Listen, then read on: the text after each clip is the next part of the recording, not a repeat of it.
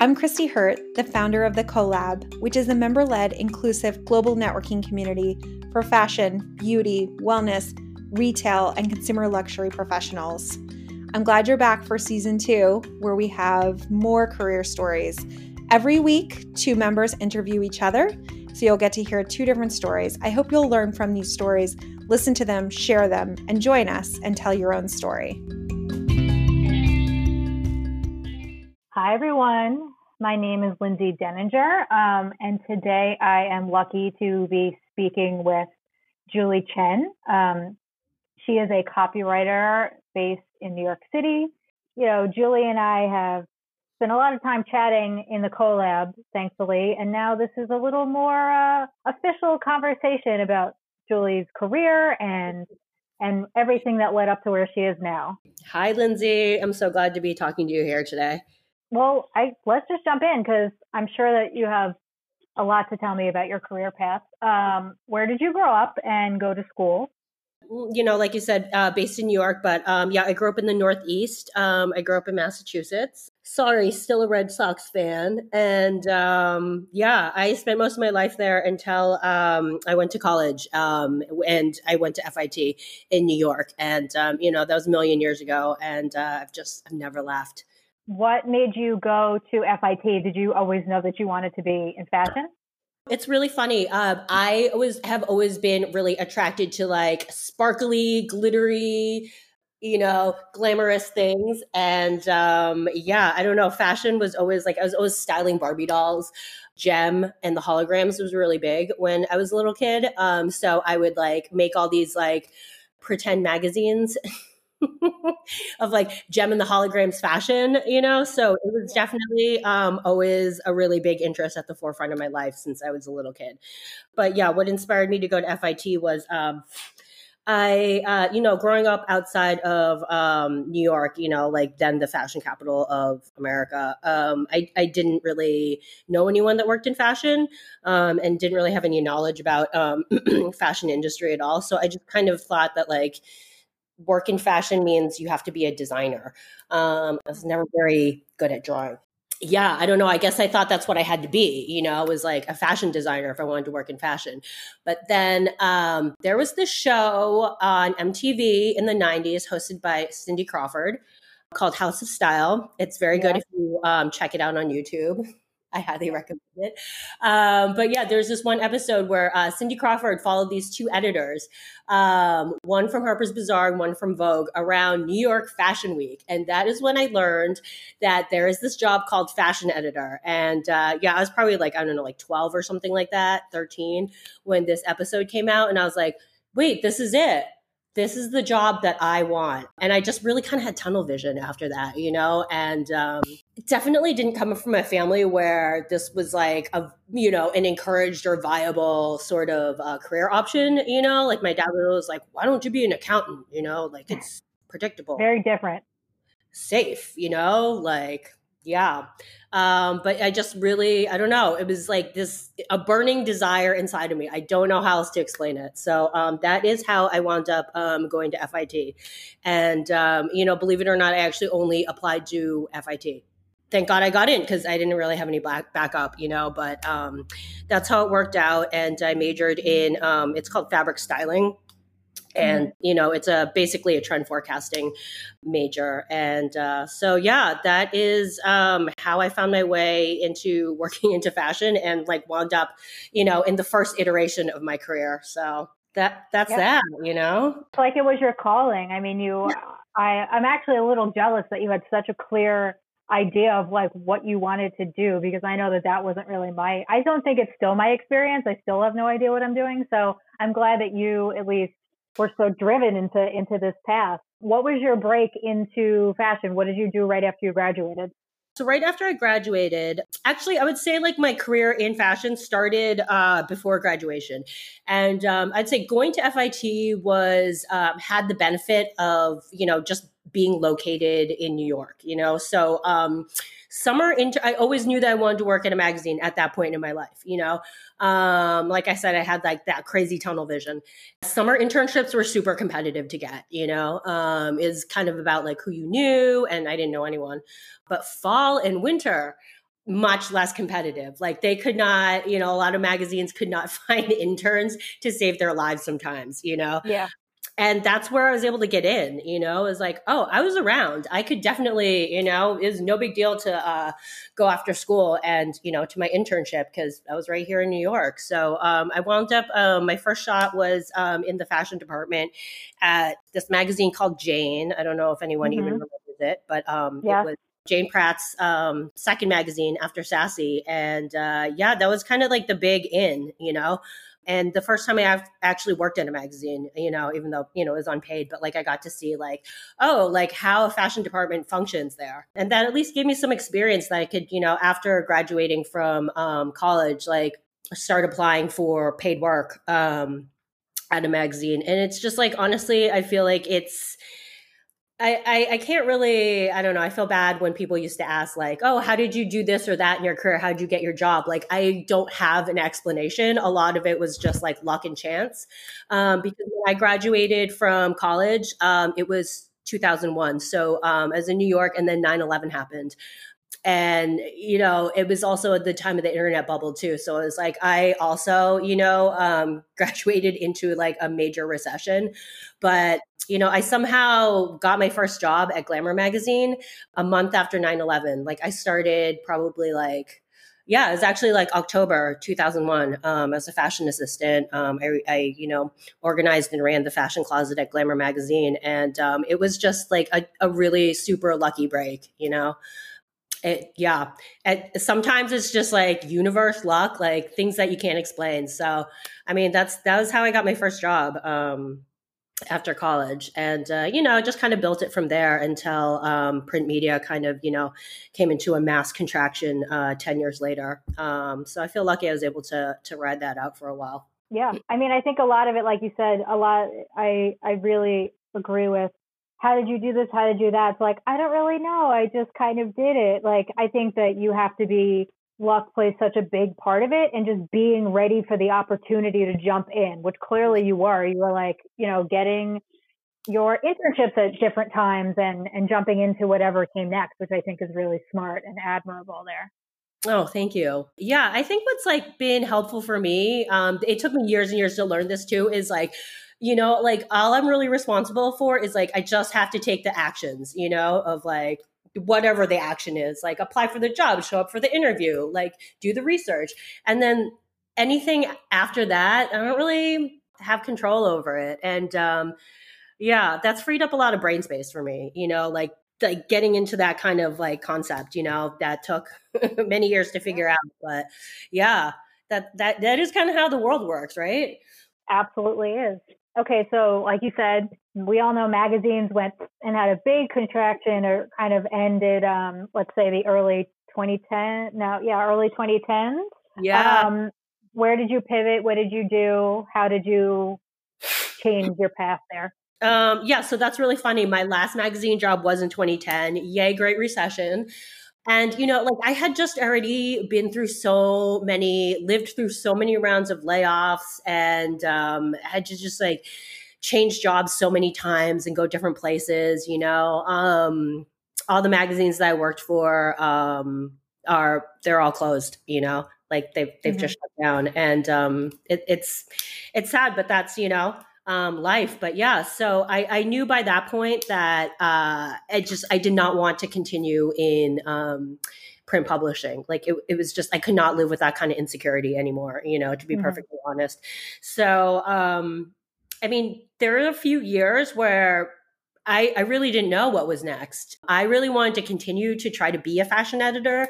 And it seemed like the most plausible thing to do was, okay, let's like make this digital. But I had never written before. Like back in the days, like as a fashion editor at a print magazine, like all the jobs were so specialized and siloed. Like I just did like market work, which is, pretty much like, keeping up with trends and shows and styling out stories.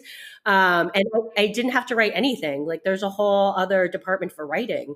So suddenly in the digital world, it was like you had to do more. Like I had to write, and it was really, I wasn't able to pivot directly into another like more established, fashion-based website with some of, some editor colleagues that, I'd worked with the past few years. And, we just did that for a few years and built like we didn't make much money, but all of us came out with like pretty hefty writing portfolios out of that. So that did help me segue into getting jobs writing for social media. That's just, what happened next. And, I worked for this startup company, and that was kind of like a precursor to Depop. And was just able to build from there. And, one thing kind of led to another. And the magazine days, because she's, be an editorial makeup artist. And she had started a clean beauty line and needed help with her social media. So, I started managing her social media, and it was really writing heavy. And, as her company grew, she was able to take on more staff, and we became more specialized. And I was really able to own more of the writing. And that's kind of how it just morphed into what I do now, which is, a lot of editorial strategy and marketing copywriting, primarily focused in the beauty industry. So I never knew it was going to look like this when I was a kid. I didn't even know work was going to look like this now, like 10 years ago. But here I am. And I think just like really staying flexible and open over the past few years has just been really helpful, and again, like saved me a lot of like, just like brain space, to focus on other things. Yeah, I think that's such a great attitude to have, especially I think the fashion world now, as we know, is always a little treacherous. Let's say a little, so many up and down. I know, I can't even explain how weird it is right now, but I think that your attitude of like, you started a magazine, you have a website, you had portfolio, and were able to get a ton of great clips for it, and just sort of being ready for the next move is what I wish somebody would have told me like 15 years ago, to be like, stop panicking. Oh God, everything's gonna be fine. I relate so hard to that, Lindsay. Like if I could go back and tell my younger self, like, just don't worry, just like take the action, take the next right action, like let everything else go. It's going to be fine. You're not going to be out on the streets, Has there been a time in your career where you did something that you thought was completely wrong for you and that you wouldn't want to necessarily revisit? Actually, you know what? That's really funny. Yes. Like weirdly, like how I got into copywriting is through social media. I really find that like being a social media manager, like, that old job is really not, wasn't really right for me. There's something about I don't know, it was a little too granular day to day, with, like slotting in the posts and whatnot. I think it's for me, I do function better as like a bigger ideas person and working on larger pieces of copy. So, like a lot of my like executional day-to-day stuff is like, okay, like websites and email marketing, ideating campaigns. That is, things that with like a longer arc to complete, I do find a better fit just for me, for whatever reason. But I don't think being a social media manager is back in the cards for me. So.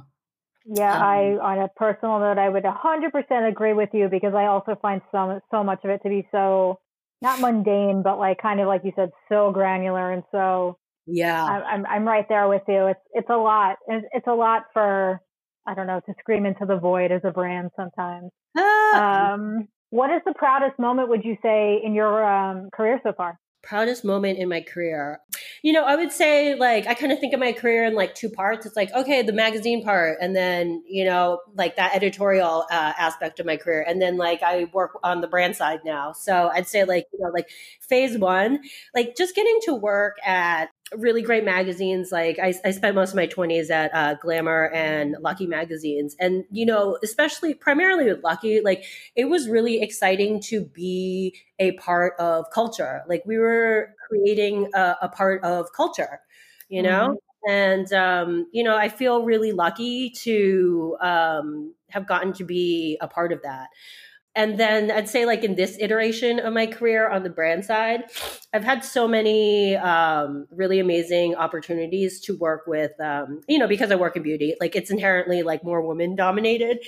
I have had so many great opportunities to work with really exciting women entrepreneurs, and that's not necessarily like one moment, but it's just like one aspect of this part of my career that like makes me really excited. I'm just like, yeah, look at what can happen. I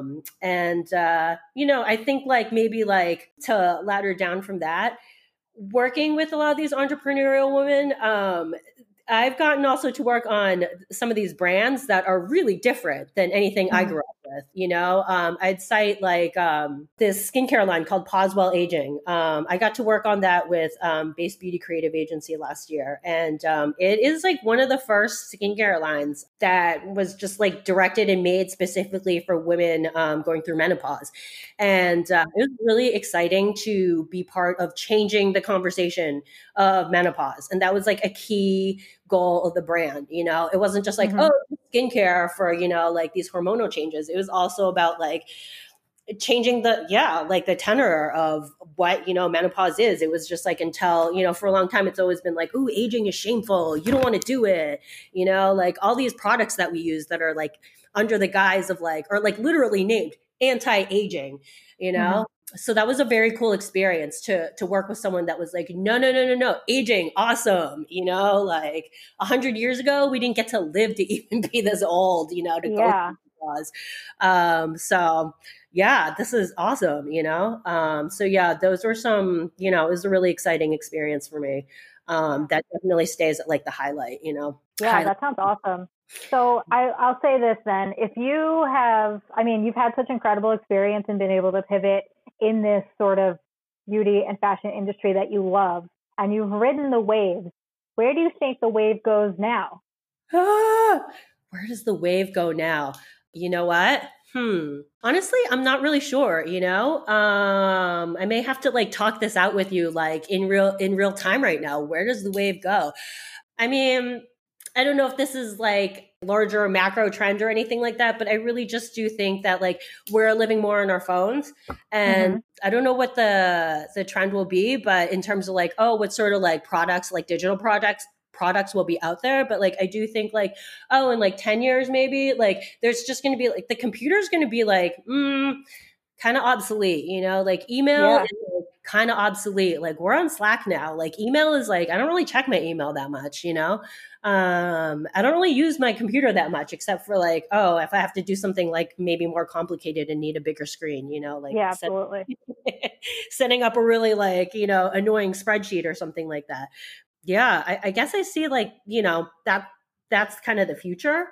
And I would like to see like more of an amplification of like what is happening right now, which is like such this huge change in beauty and fashion the past few years in terms of like inclusivity and just the kind of like multiplicity of options and ideas of like what is cool and what is beautiful, all the different body shapes out there, all the different like, skin pigments out there, all the different, like hair textures out there. It has been like, I am really into Gen Z and their attitude of just kind of like acceptance, and meeting people where they are. So I don't know. I would just say, I guess for myself, like, even as I get older, like what do I want to do with my future, putting it back on myself. I would like to, spend like later years of my career supporting much younger talent, to realize, their dreams, because I really do feel like this younger generation, Gen Z specifically, is, does have more of like a altruistic, mission focused bent towards like their form of business, or capitalism, their take on, whatever it is that they're building. And I just really admire and appreciate that. And gonna put my money behind that. Yeah. I'm with you. I think the TikTok generation is going to make some big changes that maybe the millennials and Gen X couldn't get to. But I 100% agree with you. This has been so great to talk to you. I wish we could talk for 100 more hours, but I think we're running. That would be a long podcast. Yeah, thank you so much for sharing your stories today. It was so great to hear them. Thanks so much for connecting today. Thanks for listening to the Collab Career Stories. Follow us on social media at Join the Collab and join us so you can tell your story.